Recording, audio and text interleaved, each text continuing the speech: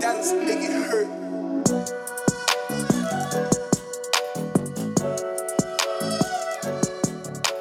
Hey everyone, and welcome to Willing to Learn, where we believe that when we learn more, we can do more. I'm your host, Ashley Dominguez. Now, today we have a very special guest, someone who's very near and dear to my heart. Not only is he a professor, a published author, a veteran, and a tribal member, but he is also my husband. It would only be right to bring in the one, the only, Dr. Jameson David Lopez. JD for short. He is an assistant professor at the University of Arizona located here in Tucson. He's graduated with a bachelor's in elementary education from American Indian College located in Phoenix, a master's in curriculum and instruction, and a PhD in educational policy and evaluation from Arizona State University. His research focus is on indigenous statistics, survey research, and indigenous data collection. On his website, jamesondlopez.com, he writes, "My hope is that my experience and research incorporating indigenous knowledge and Western scientific methods will continue to support all generations of Native American people." JD is the father of 2 beautiful children, which also makes me a stepmom, or a bonus mom, as I like to say, to Luna, who is 7, and Gordy, who is 5. We love them so, so much. Because this episode is about Native American people and the experience of life on the reservation, I thought I would tell a story about my first experience on the res. So when JD and I first started dating, he took me to Havasupai Falls, which is in Arizona, to visit his friend named Sandy to help out at an event, which we ended up arriving late to, but we made it.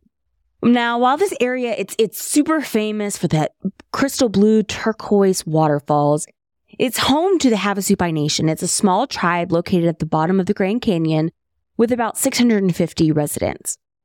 And it is literally at the bottom of the Grand Canyon because there are only 2 ways to get there. You can either hike 8 miles down or you can take a helicopter.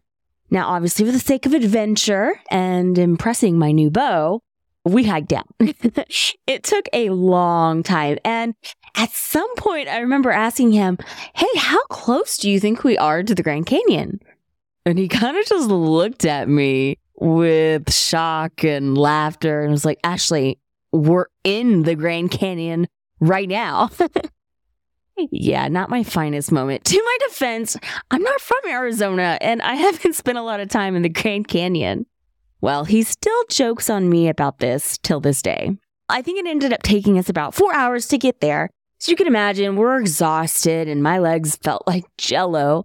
But hey, by the grace of God, we made it. Better late than never, right? So, small community, and as we entered in, it looks like the land before times. You know, an image you would see plastered on a postcard. The pictures that you would see, you know, the ones that kind of look like they're not even real. Red's dogs are running wild. The children are running wilder.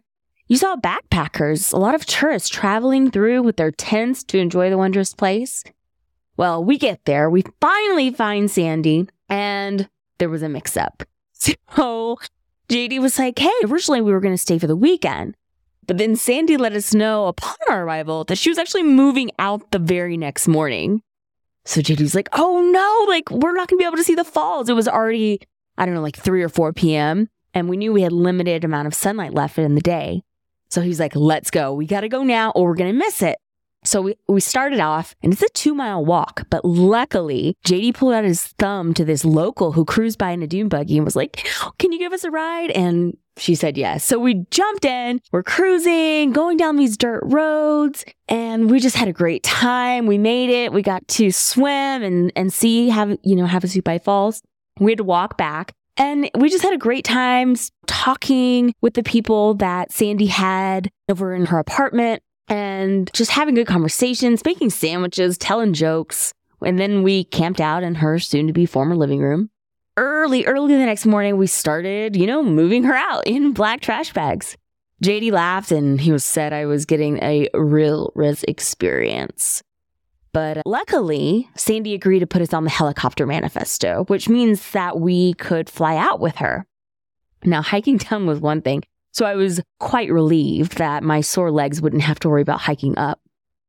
So in true Sandy fashion, she started assigning us tasks She said, JD, go get that wheelbarrow and take these snacks to the house. You know, on the left, you go past the fork, get the one with the broken stairs. We both kind of looked at each other. Wait, what house? She repeated the same bare minimal instructions. Without another question, JD and I took off. We held our coffees, and he maneuvered this toppling wheelbarrow down an old dirt road. We luckily found it, and JD reticently knocked on the door, and someone opened, and we started unloading all the food. A little girl, so cute, she came out, but her head was shaved, and they were calling her Porcupine. Later, I asked JD, I was like, what do you think that was about? And he said that it wasn't uncommon to shave a kid's head when they got lice. Well, anyways, she grabbed my hand and she gently took me over to visit this horse. And she was so kind and friendly. JD finished unloading and then it was time to go. We hurried back because we didn't want to miss the helicopter. JD, oh my goodness, he was stressed. He was sweating and it was not because it was hot. So finally we get back and he's searching for her. And he goes up to her to make sure that we're on the manifest. And immediately she says, oh my gosh, I almost forgot you guys. JD smirked and kind of just looked at me and gave me that look of, I told you so. Well, we grabbed her things and luckily we made it on the helicopter, both with boxes in our laps, and we're just laughing and smiling and taking pictures about the adventure and all of its mishaps. Well, this was my first experience with Res Life, and it was less than a 24-hour trip. One we'll never forget, but we've also had several adventures since then, and I know we'll have more in the future. Okay, so before we get into interview, don't forget to rate, review, and subscribe to the podcast. This not only helps me build the show, but I really want your feedback. I want your input, and I want us to build a community that we're proud of. It isn't just for me, although I will gladly pick shows and topics and guests, but I wanted to hear what you guys are interested in, so be sure to leave it in the comments. All right, and don't forget to reach out, get connected, and go follow at Willing to Learn Podcast on Instagram. Also, don't forget, stay tuned after the interview. Each week, I'm going to be giving listeners a call to action. What this call to action entails is basically a concrete task and a way to apply the knowledge you've gained this week. We learn best by doing. So I want us to reflect on our knowledge and see how we can put our lessons into action in our community and beyond. So be sure to keep listening until the end of today's episode to hear what the call to action is this week. All right, and now to our guest instructor, Dr. JD Lopez. Well, hello. Hello. Hey, husband. Hey, wife. How's it going? Good. Having a good day. Having a great day. You know, I feel like I haven't seen you in a minute. At least a minute. At least a minute. I'm laughing because you're in the study and I'm in the bedroom. Literally probably 6 feet apart, but wall separating us. Oh, it's more like 15 feet. To be specific. Well, welcome. Thank you for obliging me, for honoring me and joining and being on the show. I'm super excited to have you. Not only are you nice to look at,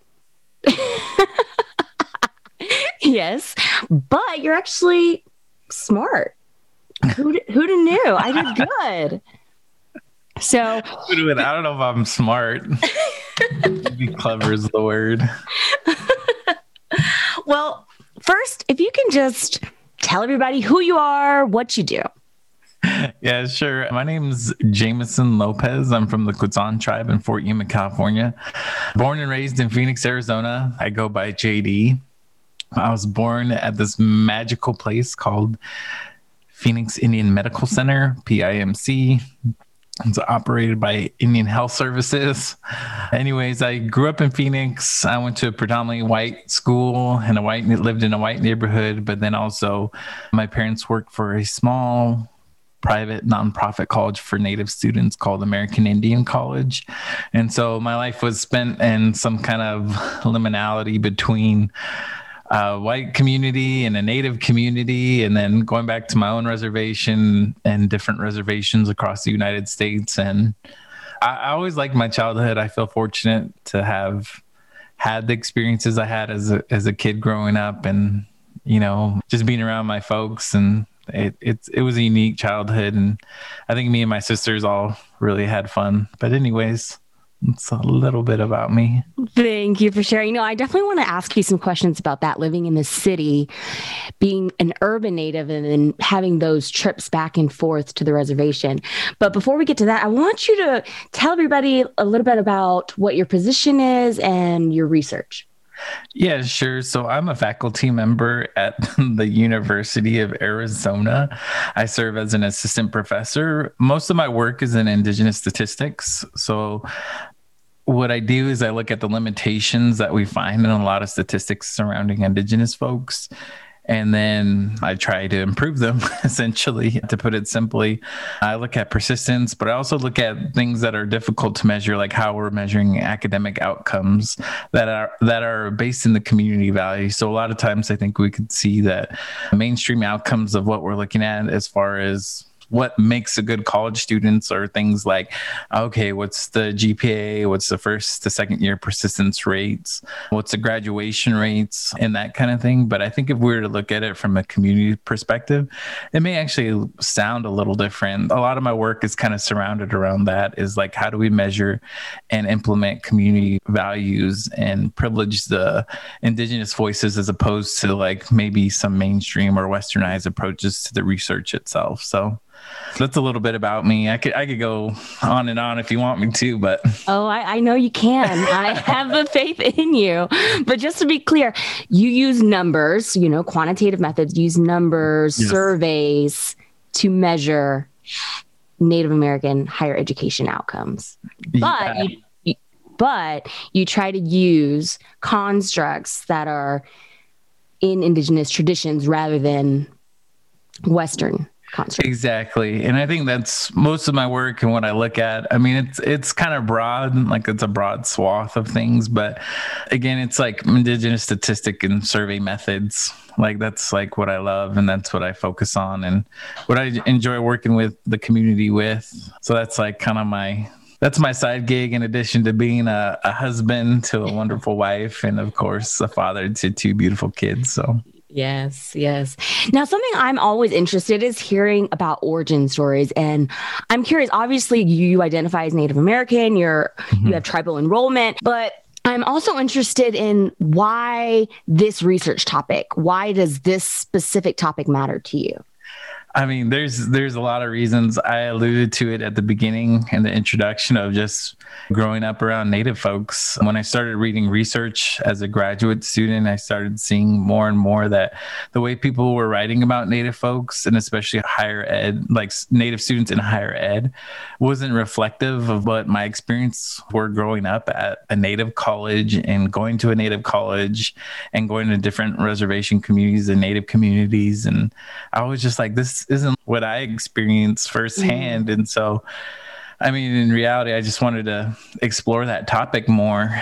For me, the way that they're measuring, for example, the way that they were measuring Indigenous identity of these ways of just using either self-identification, which is problematic, and in essence that folks are saying they're Native when they're not really Native for some kind of advancement, whether it be career advancement or some kind of financial gain or, access to higher education, getting enrolled by saying you're from an underrepresented group.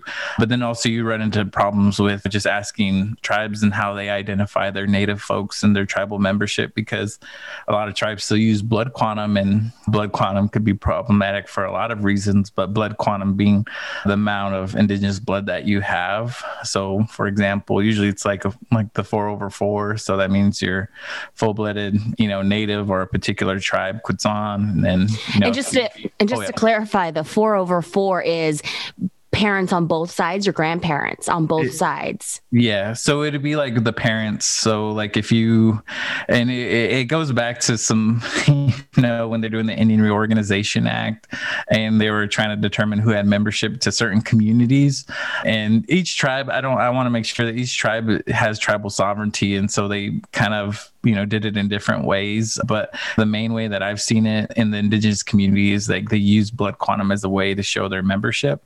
Right. There's some communities that do descendancy, such as Cherokee, but for the most part, I've seen it as blood quantum, which again, it's like kind of whoever was around the community at the time and signed the rules were like, okay, you're Native or you're 4/4 or whatever it may be. And then if you married, say, someone that was non-native, then your kids would be, half.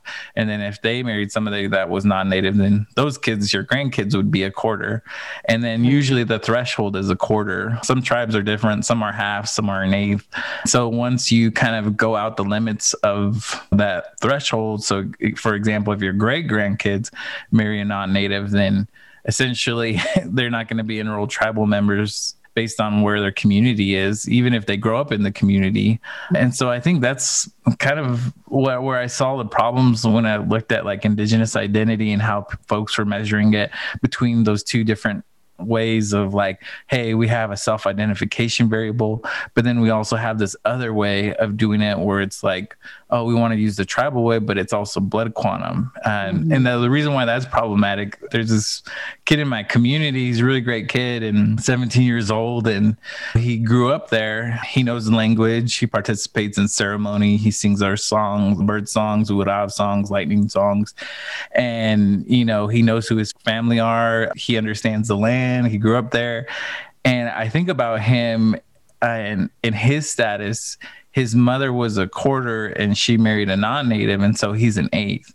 And so the mother is considered to be a part of the tribe, but he's not, despite understanding the language, despite understanding the land, knowing his family and participating in ceremonies, he's not considered to be native. And so it's just like problematic. And so a lot of the things that I like to do in the statistics is like, how do we address some of those challenges? And, for me, I developed a scale of Native Americans giving back. In there, we have an identity measure. And I hate calling it that because even I feel like there's some criticism, but we based it in Robert K. Thomas and Tom Holmes' idea of the peoplehood paradigm, which is saying your connection to a certain people is around 4 areas. So your kinship, your connection to land, your connection to language, and then your connection to sacred history.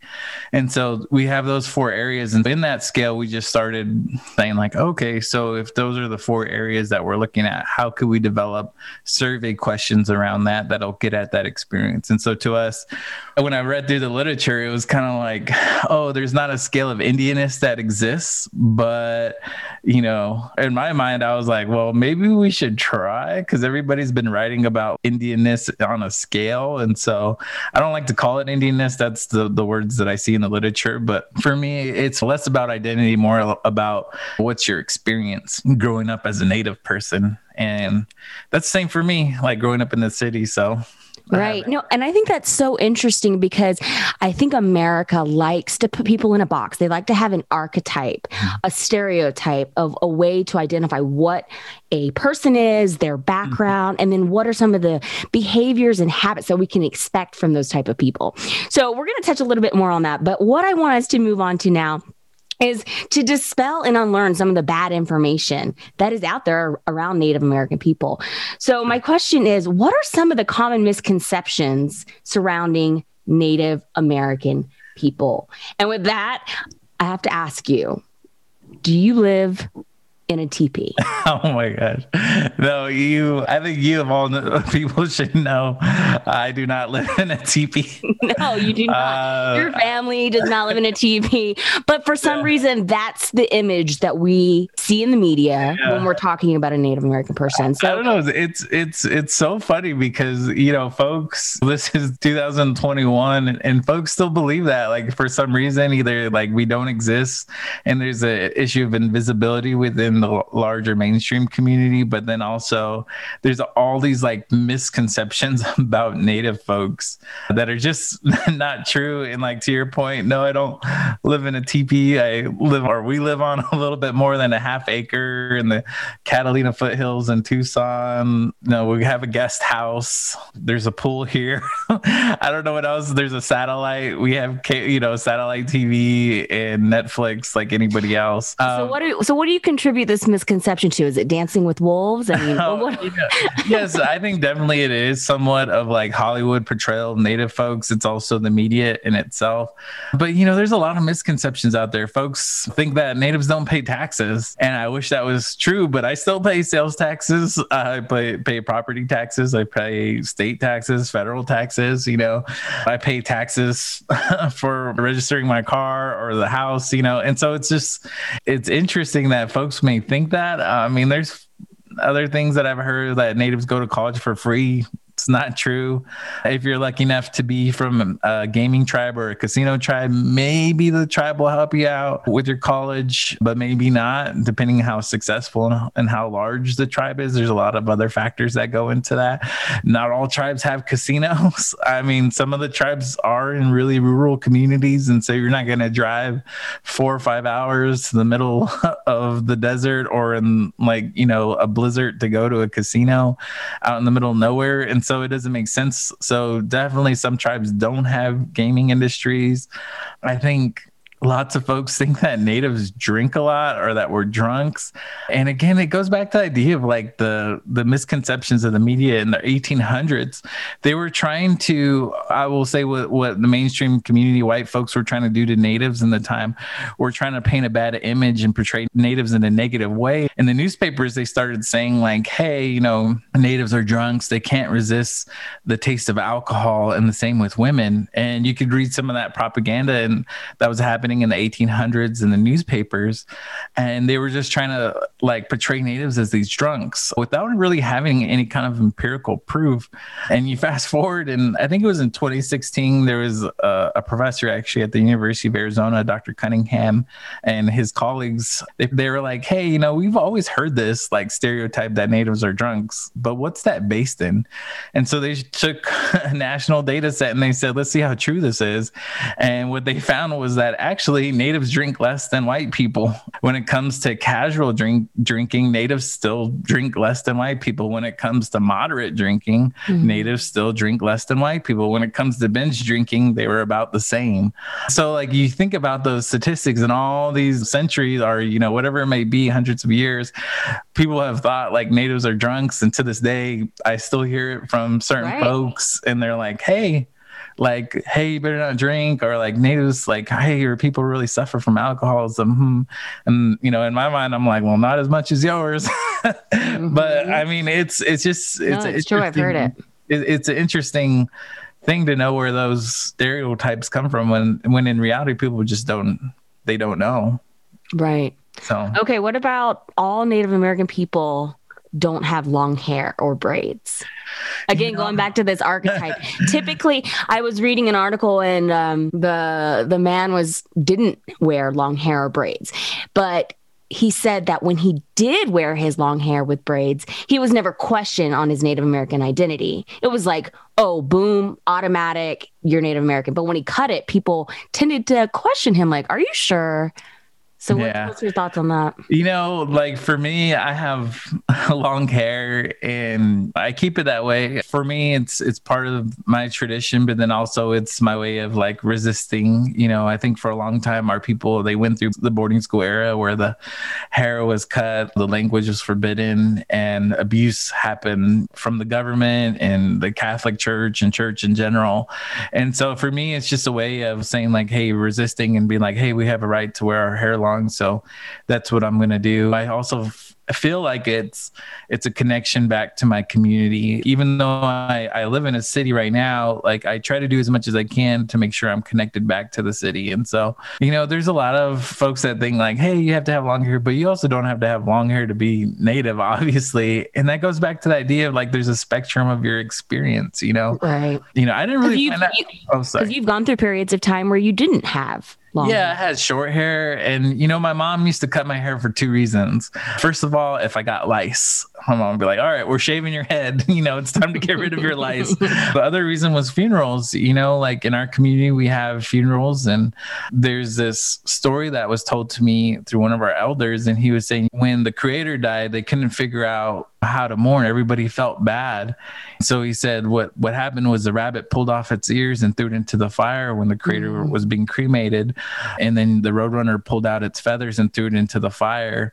And they were doing these things as a way to show mourning, but in reality, it was a way to show that a piece of you has died with that person. And so when someone passes away, we usually cut our hair, and it's signifying like a piece of you has passed away when that person has gone on into the afterlife.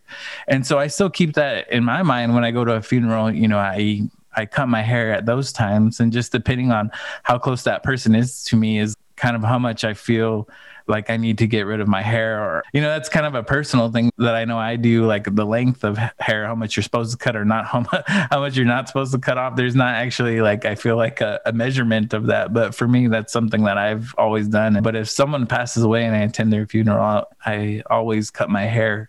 I think that's when it goes to the hair and what it means to different communities. It also has different meanings within other tribes, but that's just, my community in particular. So. Right, because not all Native American people belong to the same tribe. There's 574 federally recognized tribes. There's even more state recognized tribes, and there's some communities that are still fighting for recognition. And then not only that, there's indigenous folks in Canada, Mexico, all across the world. And so when you think about those communities, there's a range of experiences of what that is. Even going back to the last point about identity is everybody, even within the U.S. or being a Native person, it's all very different. I grew up in the city. I didn't really know I was Native till I was 8 years old. And, I share this story. I'm like, I didn't know I was Native till I was 8. I was sitting around on the playground with my friends, and we were all talking about our different ethnic and racial makeup or whatever. And like I said, I grew up in a white community, and these kids were like, oh, I'm German, oh, I'm Italian, and so forth. And then it came to me, and I just remember all these eyes were staring at me because I was the darkest kid in the class, and they were like, what are you? And they looked at me and they said, so what are you, JD? And I was like, well, I was the darkest person I had ever met, darkest person I had ever seen. And then I was just like, well, I'm Black, and I didn't know any better. And I remember just saying it over and over during the day. And my teacher overheard me. She called my mom and she said, Miss Lopez, it's not a big deal, but, I just want to let you know your son's going around telling everybody that he's Black. And my mom started laughing. Right. And she was like, wait, is he? And my mom was like, no, he's Native. He's Quetzal. I'll talk to him when he gets home.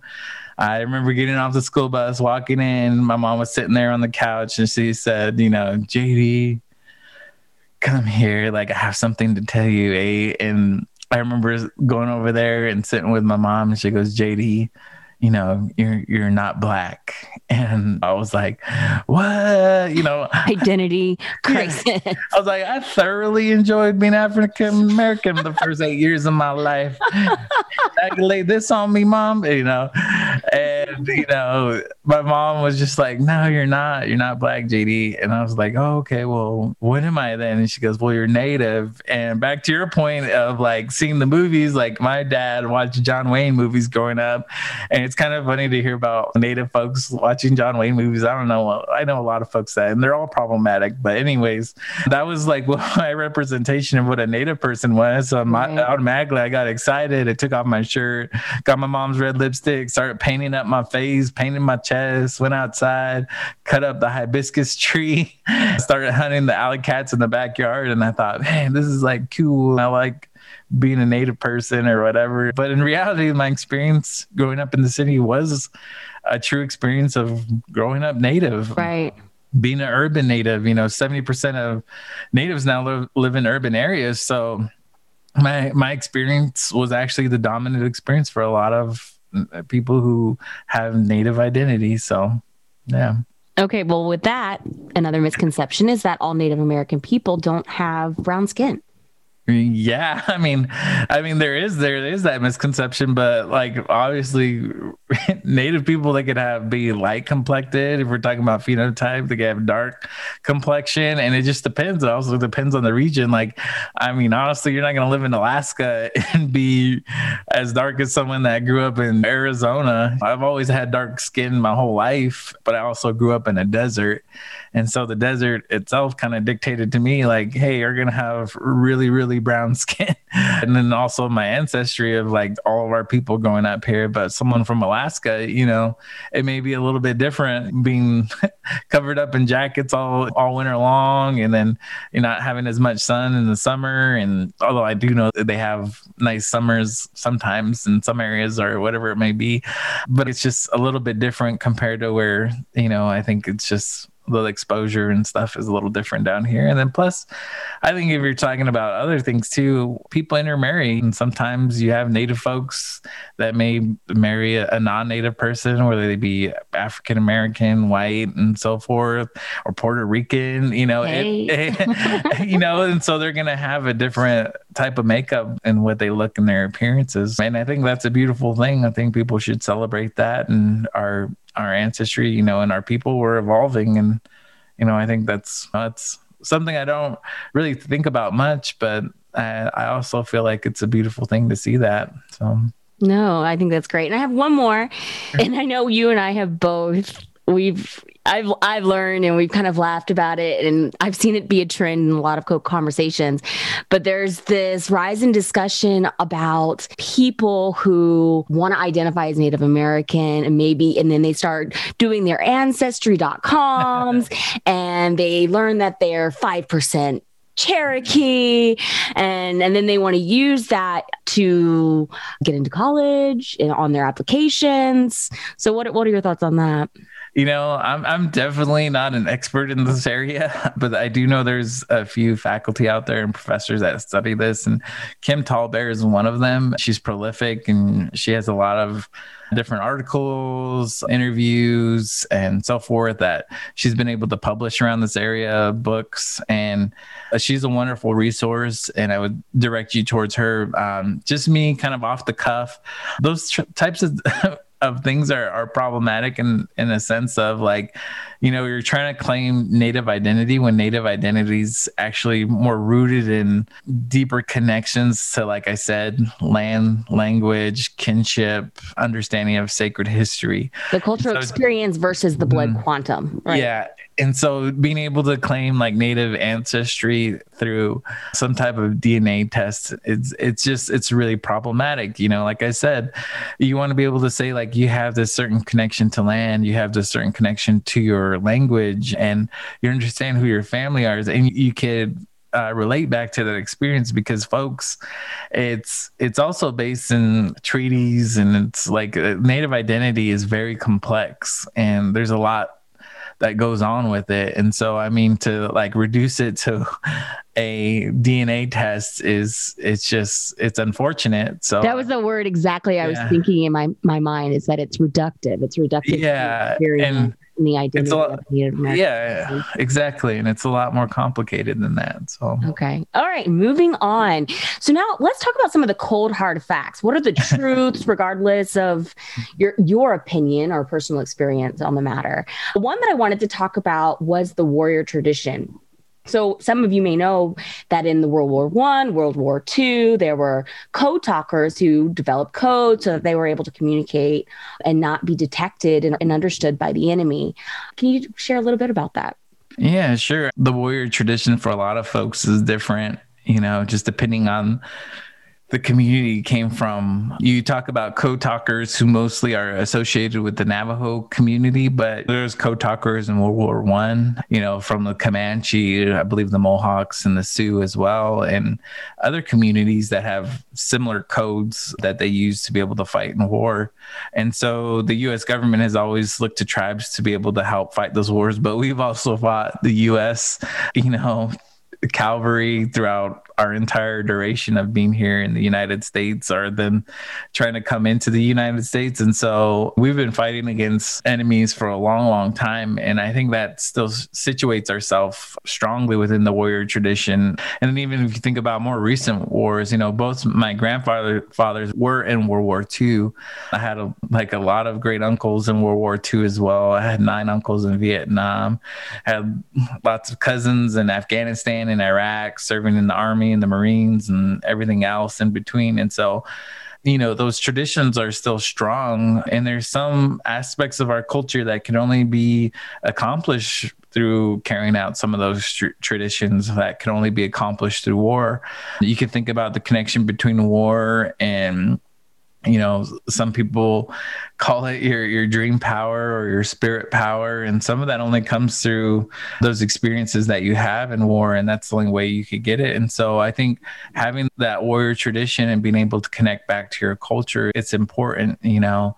I know for me, I was in the Army for a little bit. Let's see here. When did I join? I think it was in 2009. Or no, 2008. Sorry, August 2008. I'm already forgetting because it was like 13 years ago, which is funny because it's had such a big impact on my life. But I joined in 2008. I remember walking into a recruiting station and said, I want to join up. And then 2 weeks later, I was gone to basic training in Fort Benning. And, I stayed there in Fort Benning for about 6 months. I got commissioned as a second lieutenant in the U.S. Army. And then in 2019, I went and did some other training, armor officer basic course, which is like tanks. And so I got on the M1A2 tanks, and then I got my first platoon in, I guess it was August of 2019, August of 2009, trained with them for a year. And then we were deployed, I guess, in August of 2010, took a vacation to Iraq for a year. Had a different experience up there. I was deployed to the northern province of Iraq in the Nineveh province, which is near Mosul, and I sat on a small patrol base that was probably like 400 meters squared or something like that, super tiny. And we just ran patrols out of that area for the entire year, going on over 300 combat missions and having a range of experiences with that, and then coming home. And I just remember, but I say all that to say, I just remember the reception I had from my community, and they're always so welcoming. And it was like a connection I only felt, it wasn't there before. It wasn't even there when I went to the Army. It really happened when I came back home from war, and I could feel just almost like a stronger influence. Like there was a higher level of understanding of the culture, our participation in the culture, I guess, and carrying on our traditions that I remember feeling. And, of course, all my uncles that were in Vietnam were proud of me. They also made fun of me for being an officer, but at the same time, I know they were proud of me. And I was just happy that I had that experience and I was able to carry on that tradition for my community, my family, myself. And to this day, I think there's certain experiences I know you could only have going into a battlefield like that. And, I'm just happy that I was able to carry on those traditions and have that warrior spirit. Yeah, I know that you also did a short documentary film called Kwaname. Oh yeah, so you could check out Kwaname too. So it's kind of following along with the warrior tradition. I interviewed 3 veterans from our community, and it's a really powerful film. I had a great friend and producer, Tomas Carmelo, who did a great job, and his partner Sierra Begay, and they were able to partner with me and collaborate on this, and it was a really cool film. But yeah, you can check it out online. It's called Kwaname: Protectors of the Quechan, and that's Quechan. And I just felt fortunate because, one of the things I always like to tell my community or mention whenever I have to get permission for this stuff is we have to be able to tell our stories, or else someone else is going to tell our stories for us. And you can see it through history, the books that are written about Quechan people are usually done by natives people, and definitely non-Quechans, and they're trying to represent our community to the world that will speak of us in the history books in essence. So it's important for us to control that narrative, for us to say, like, as Quechan people, this is who Quechans are. And for me, that film helped do some of that. It helps my research and how I'm measuring different things in survey research, such as the warrior tradition. But then it also helps my community and seeing like the experiences of what some of our veterans went to, those that are still upholding the warrior tradition. And then also something for our community and its future of just being like, this is a history told from our own perspective and from our own voices. And so for me, that was a really powerful thing to see. What I think is so interesting is that a lot of these tribes do hold this warrior tradition, and then they defend the American people and the American land despite the suppression of Native American people. So to the next topic of boarding schools. For those who are unfamiliar, this started around 1860 when the Bureau of Indian Affairs was established, and they established these boarding schools as a way to reform and assimilate Indian tribes into the mainstream way of American life. What are your thoughts on boarding schools? Obviously they're horrific. The boarding school era could actually go even farther into the early 1800s. If you're thinking about the $10,000 subsidies that the U.S. government was giving to religious organizations to be able to assimilate Native folks. And what had happened in boarding schools was just so traumatic for that generation, and then for the generations following. Native students were abused physically, mentally, sexually by priests, by military folks, by teachers, like people who you would think in this world would protect us in these days were the very abusers that Native people saw back then. And even you could relate it back up to current day, maybe not in boarding schools, but in other ways. Boarding schools had a long lasting effect on Native folks that it's been traumatic. And even my own family, both my grandparents went to boarding school and they experienced abuses there. Like I said, losing their language, having their hair cut, and, just being forbidden to participate in any aspect of the culture. Eventually they run their course with boarding school. They go back to our home community, and anybody experiencing traumatic events or having to deal with post-traumatic stress disorder and all the things that are associated with, they begin to try to cope with those events. And, for my grandparents, that was alcohol. And so my mom, she grew up in an alcoholic home. My grandmother, she married or was with a man, and she didn't know, my mom never really actually knew who her real father was, but the man that raised her in the home, he and my grandmother were alcoholics, and essentially, they ended up becoming a party house there on the reservation. My mom was abused in the same ways I was talking about that my grandparents had experienced in boarding schools. And she talks about her childhood in a sense of like not only having one dress, no shoes, being very poor, looking for food, eating crickets with tortillas. And, she had all these like interests, like, I don't want to say interesting, but childhood traumas that happened with her in her own life. And, it kind of culminated all when her father passed away beneath the mesquite tree outside their mud house when she was 12 years old, and she found him out there. But there was still hope. There was a group of Native college students that came from a small college called American Indian College, where my parents ended up going back to. And they talked to my mom, as the man leading them, Jake Escalante. He's from the Tohono O'odham community and also from our own community. And he said, hey, Belinda is my mom's name. And he said, you could go to college, you could do this. And at the age of 12 years old, my mom made that decision, and she decided to change the legacy of our family, because my dad, they've known each other since the fourth grade.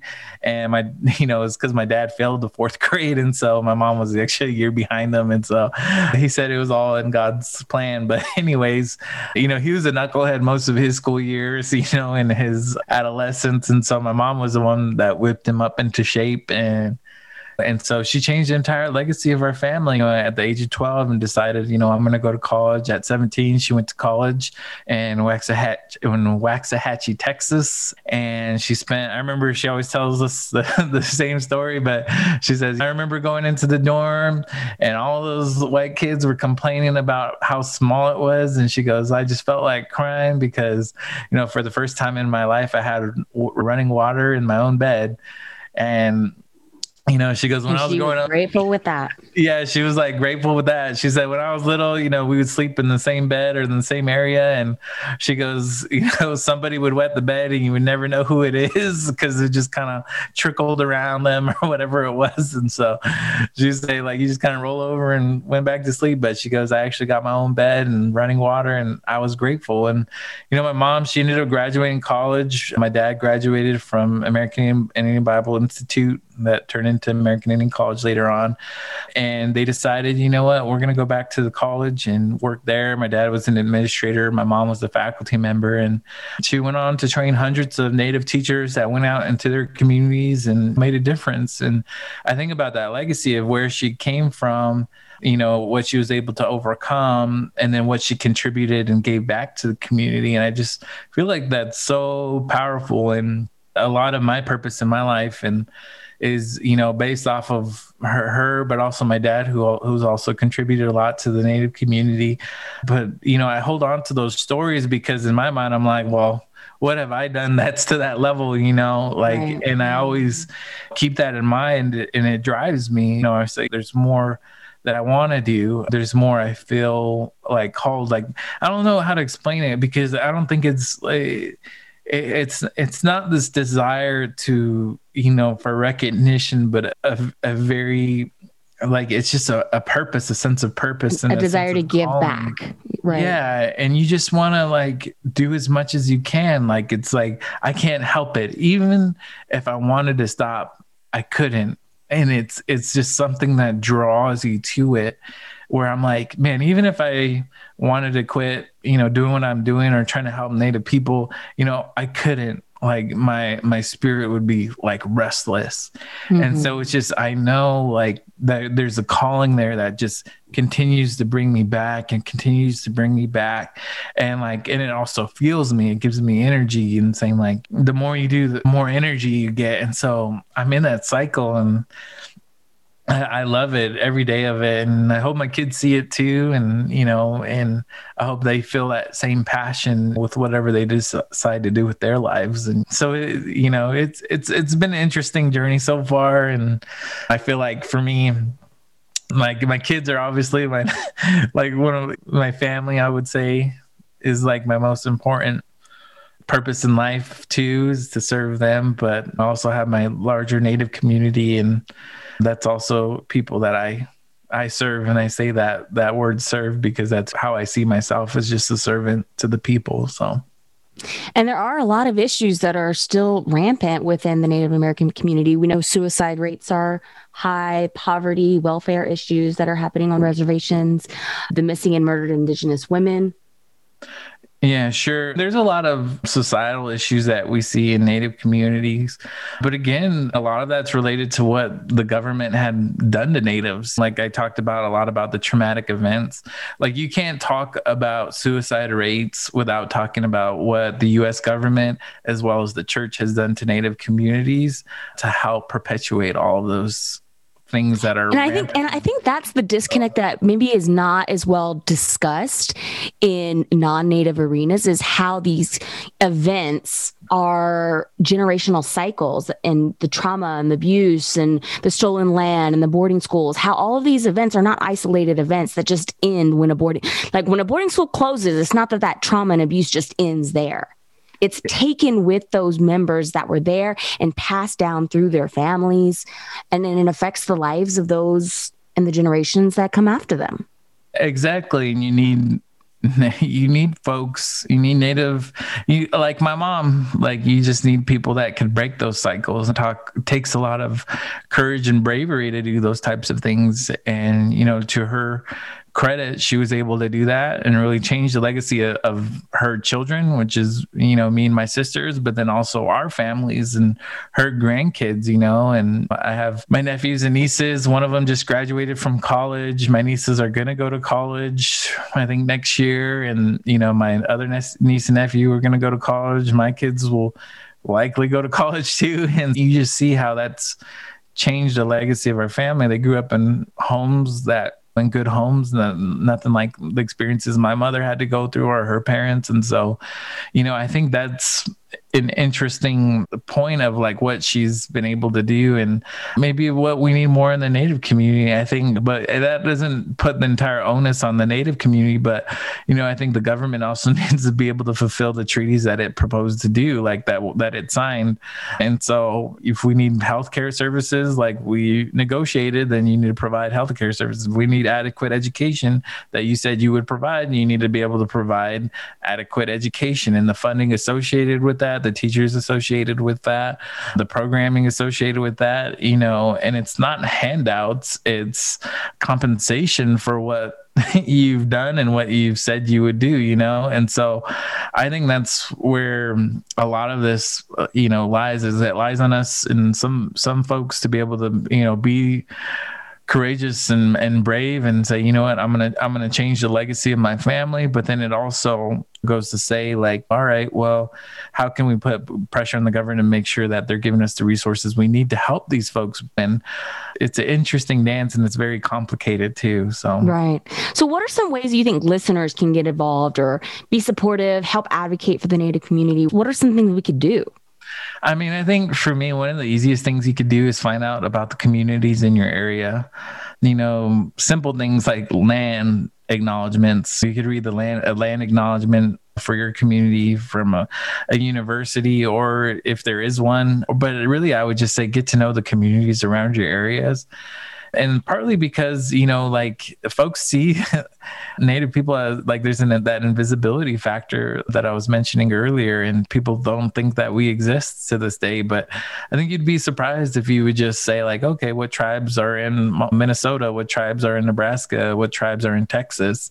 You would see those communities and be like, oh, I didn't know there was like a tribal community right here a few hours away from me or right next door. And I think it's funny that a lot of folks in Scottsdale, when they go to Top Golf, don't realize that they're going on to the res. Right. You're like, dude, you're on tribal land right now. You may be drinking a $20 margarita, but you're on tribal land right now and playing like ridiculous prices to play Top Golf. Yeah. But no, but that is true, because I mean, before I moved to Arizona, I had little to zero interaction or knowledge about Native American people.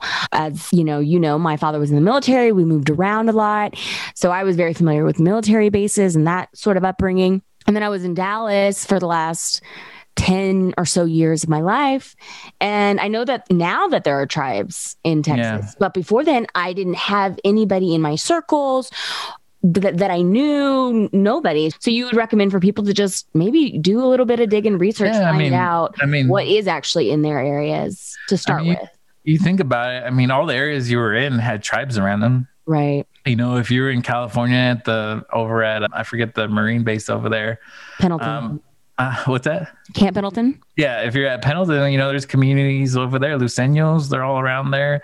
Right. Kumeyaay, is down around that area. And so, there's tribes there. If you go to North Carolina, you have Lumbees all over that area. If you're in Dallas, you have Oklahoma, that's a few hours, north, and Anadarko, and there's a bunch of tribes all around there. And in Texas, you have, Alabama, Coshada, our friends are from there. And, right. Near And Dallas. that's so true, because it's like, I feel like before you see it, it's invisible, right? But then once you're aware, you can't not see it. Like you and I, literally, we went on a road trip through California not too long ago, and we stayed in Solvang, and there was just happened to be a reservation right there off the side of this Danish town. We were like, whoa. And it's funny because like people are going there because it's like a popular Christmas town without realizing like, hey, the tribe's right there too.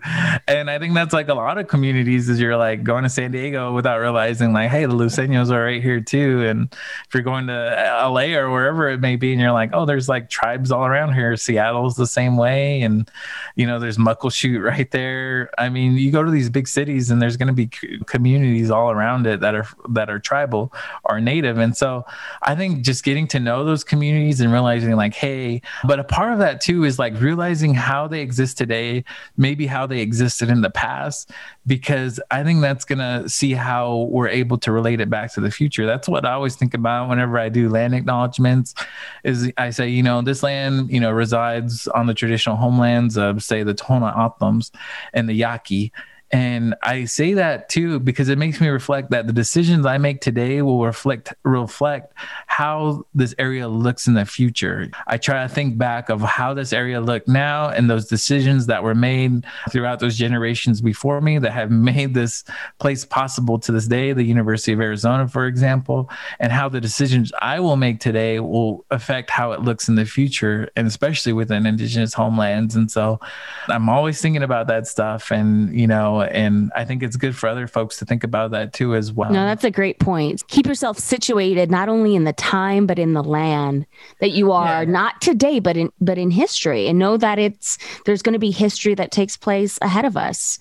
What side of history are we going to be on? How are we going to contribute? And I would say too, like, make an effort to buy from indigenous businesses, visit a casino. If you have a chance to go to a hotel, I'm not saying you have to gamble, but if you're going to stay in an area and there's a hotel there that's from a tribe, like give them your business, go to their restaurants. They're nice. They're just as nice as any other restaurant. And I would say buy from those small retail shops too, or online. I love the brand, The Natives, THENTVS. My sisters love B Yellowtail. I like jewelry from Mean Right Hooks. I like shoes. And so there's like all these different places that you could go for jewelry, for clothing, and they're from Native folks and Native artists. And I think supporting that kind of economic development is important. And so if you find those tribal businesses, even my buddies, Willie White and his brother Joey, they have Becker boards and they do advertising all along the I-10 in Phoenix, LA, and then also in Miami. If you're a large organization, why not use them to advertise, and I think that's ways that you support Native folks is supporting these Native owned businesses. And so there's lots of ways that you can think about it, but I think the first part is just learn about Native communities in your area. Okay, great. Thank you. All right. Well, before I let you go, I want to play a little game called In My Expert's Opinion. Okay. So basically, I'm going to list off some topics, and I just want you to give your hot take, which is basically a fast, quick, initial reaction to the matter. Okay. In like a sentence or two. Got it? Yeah, I got it. Okay, the first one. Native American Halloween costumes. Wrong. How do I have to explain it to? Just a couple sentences. Okay, yeah, like, it goes back to this idea of invisibility. You don't want to perpetuate invisibility of a community. You don't want to represent their culture in a way that's not consistent with that community. And so please do not wear Native. Right. So if you are non-Native, do not wear Native American headdress or costumes. Yeah. Okay, great. Per capita checks. I mean, it would be nice if we all had those, but we don't. So per capita checks are essentially, I guess you could call them like gaming distributions. If you have a casino, even if you have a casino, doesn't automatically mean you're getting some type of per capita money or like shares or profits from that casino. If you are, then you're extremely less than lucky. But if not everybody's getting those. And I feel like I want to say like the communities that do get those are larger amounts that are meaningful to actually impact your income as a person where you don't have to work, as few and far between. So most Native folks, we don't get per capita checks, but they are nice if you do get them, so. Right. Yeah. It depends. It varies. It's not one size fits all, depending on the tribe, depending on if they have a casino, and then depending how much revenue that casino earns. Exactly. And so. Okay. Next, interracial dating or marriage. Okay, so what's my hot take on Native folks in Yeah, and be careful with this. on an interracial marriage or dating? Yes. I mean, it's like anything. Like even if I'm not sure how other couples are, but I imagine it's like you have to be patient with the other person's culture. I think me and you understand, and I've mentioned this to you before too, is like sometimes I'm like, okay, this is just like a different cultural experience than what I'm used to. I know when I go to my buddy's house, Mo, and he's Filipino, I gotta leave my shoes at the front door because that's the way his family is. Filipinos, they run their house. And so I know it's more of his culture. And I think that in the same in dating relationships is you just have to be respectful of the culture of that person. When you do have disagreements, you gotta like put yourself in their shoes and be like, okay, what perspective are they coming from? And I think if you could do that, then you're just going to be fine, especially if it's interracial or like coming as a Native person and then trying to date someone else. Yeah. Because going back to your point about the blood quantum, if both parties have to be Native for your child to be able to be 100% or at least 25% so that they can be enrolled in the tribe, wouldn't there be some pressure, just like in other ethnicities and racial groups, wouldn't there be some pressure to marry within the Native community so that way that your child would be guaranteed tribal enrollment? I think that's dependent on the family. I'm sure there's still some. I know there's families out there. I wouldn't say which tribes, but I know there's particular tribes that I've seen anecdotally who tend to put more pressure on marrying somebody within the community than not. But to be honest, like for my tribe, us being so small, like having a little bit less than 4,000 members, if I had to have married someone from my community, she would probably be my cousin. And so, like, I'm so like, in our case, it's a good thing that you married. I don't think there was a question of like my mom never or my parents never put pressure on me or my sisters to marry somebody from our community because I think they knew like, hey, that's your cousin. And so my sisters didn't need a cousin, and I didn't. The cousin, he says, with the C, cousin, husband. And so, and so I mean, like, you're gonna marry people. I think it's like anything. I think there's bigger issues in marriage though, like of just like learning how to be patient with somebody, learn how to speak their love language, learning just to want to build a life with them, having the same purpose, liking the same things, and seeing like in that essence of like, hey, I don't see myself living without them. And so I mean, I don't, you love who you love, and that's what it is. No. Oh, I know. Long pause. What else? And then one that I just wanted to highlight because I think it's important is like COVID-19. We're in the middle of a pandemic right now, and how tribal communities and reservations, they're being hit really hard right now, and they may not have the resources, the healthcare professionals, the vaccines, the list goes on. They're more susceptible based on their health. So if you give a hot take on that. Yeah, no, I mean, again, there's just been this long history, like I'm a veteran and then I'm also Native, obviously, but I've often said, like, I think the Indian Health Services and the VA, the Veterans Hospital, are in a competition for who has worse healthcare.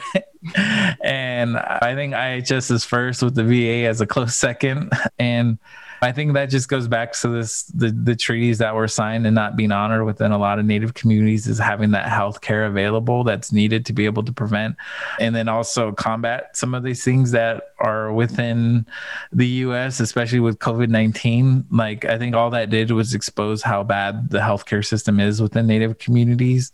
And so like there's like a scramble to be able to help, but then also it's been hard for me personally. I've known quite a few people that have passed away from COVID-19. And most recently, one of my aunts passed away, and she was a language holder, spoke our language fluently. And so it was a huge loss. But then also we had another younger person in our Native community who was 50 who passed away. And she was a really prominent lawyer, judge, cultural, practitioner. And she was just like a very powerful woman, especially in the efforts to combat missing and murdered Indigenous women on a national level. She's served as a judge for a lot of different tribal communities. She's advocated for our people. She's participated in our ceremonies. She's always been on a personal level. She's always been great to me and to my kids, and wanting to make sure that they were involved with our tribe. And so, for me, I know I miss her deeply.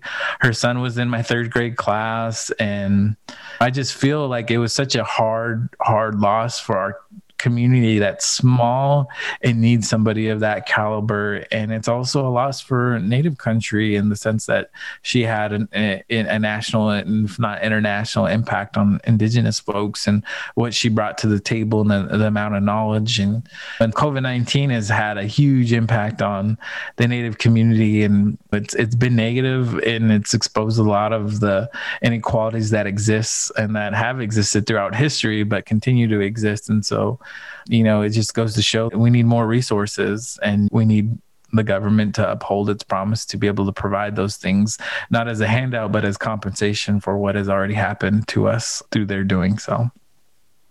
Well, thank you, Dr. Jameson Lopez. Before I let you go, I want you to tell everybody if there's any other resources you can recommend. I know you mentioned about learning about your local communities, wherever you live, and seeing what tribes are nearby you, buying Indigenous or from Native owned brands. Any other books, movies, music, articles you want to? There's a few books out there that I would recommend. Custer Died for Your Sins is a great book by Vine Deloria, and it was written in the 70s, so it's outdated, but then a lot of it has some historical facts that I think are interesting to know. And the book is fairly easy to read too for a lot of reading levels. Okay. I would say there's a woman named Debbie Reese. She's a great scholar. I shouldn't just call her a woman, but she's a great scholar and researcher.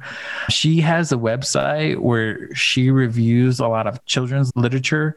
And so if you have young kids and you want to be like, hey, I want to buy them some books around what it means to be Native, she has a review of all those books. And she has books she recommends from like ages 0 to like 17. And what was her name again?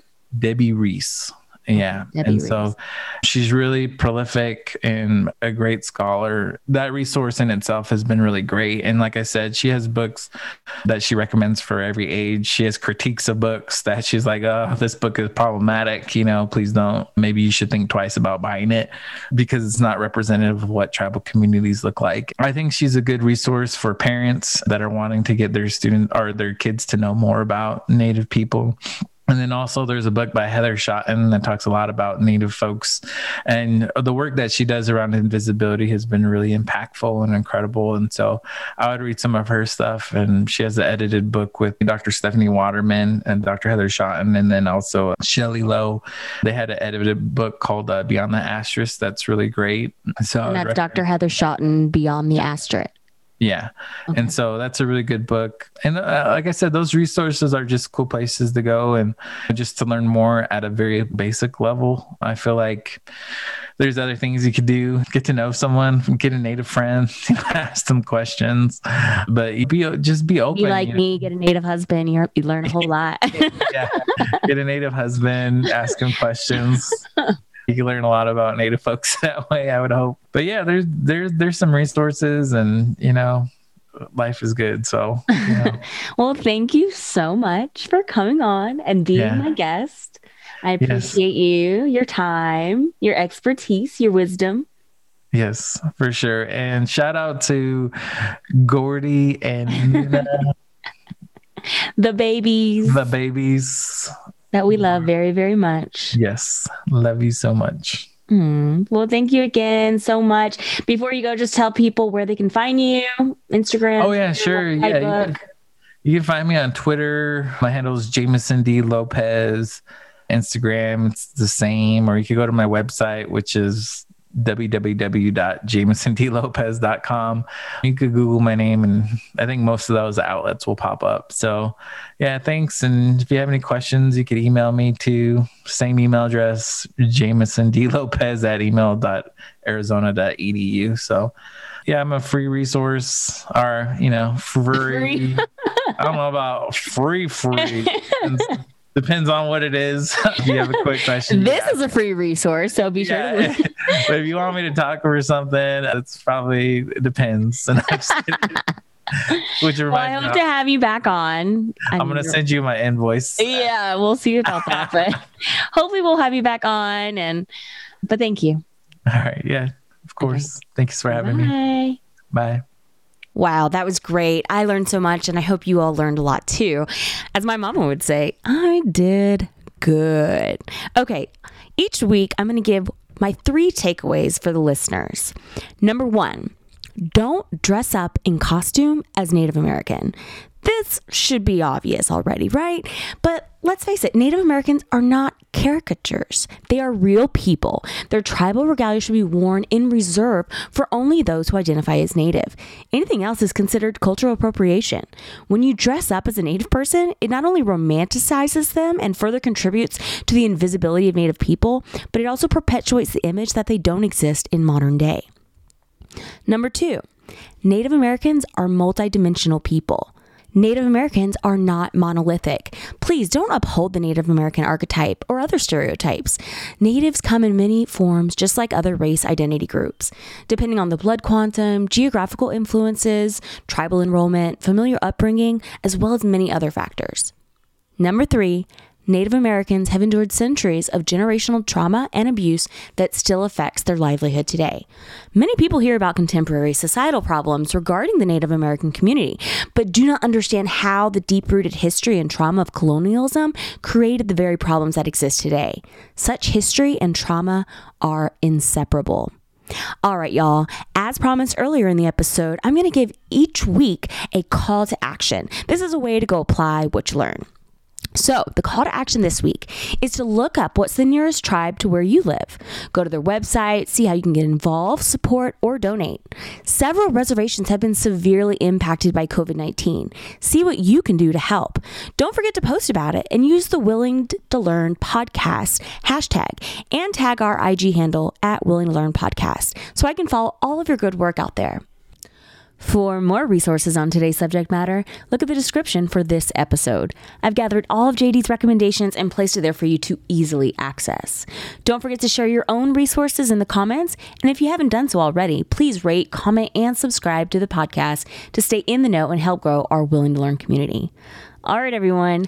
Thanks for tuning in, and remember, when we learn more, we can do more, and we can be more for ourselves and others. All right, see you guys next week.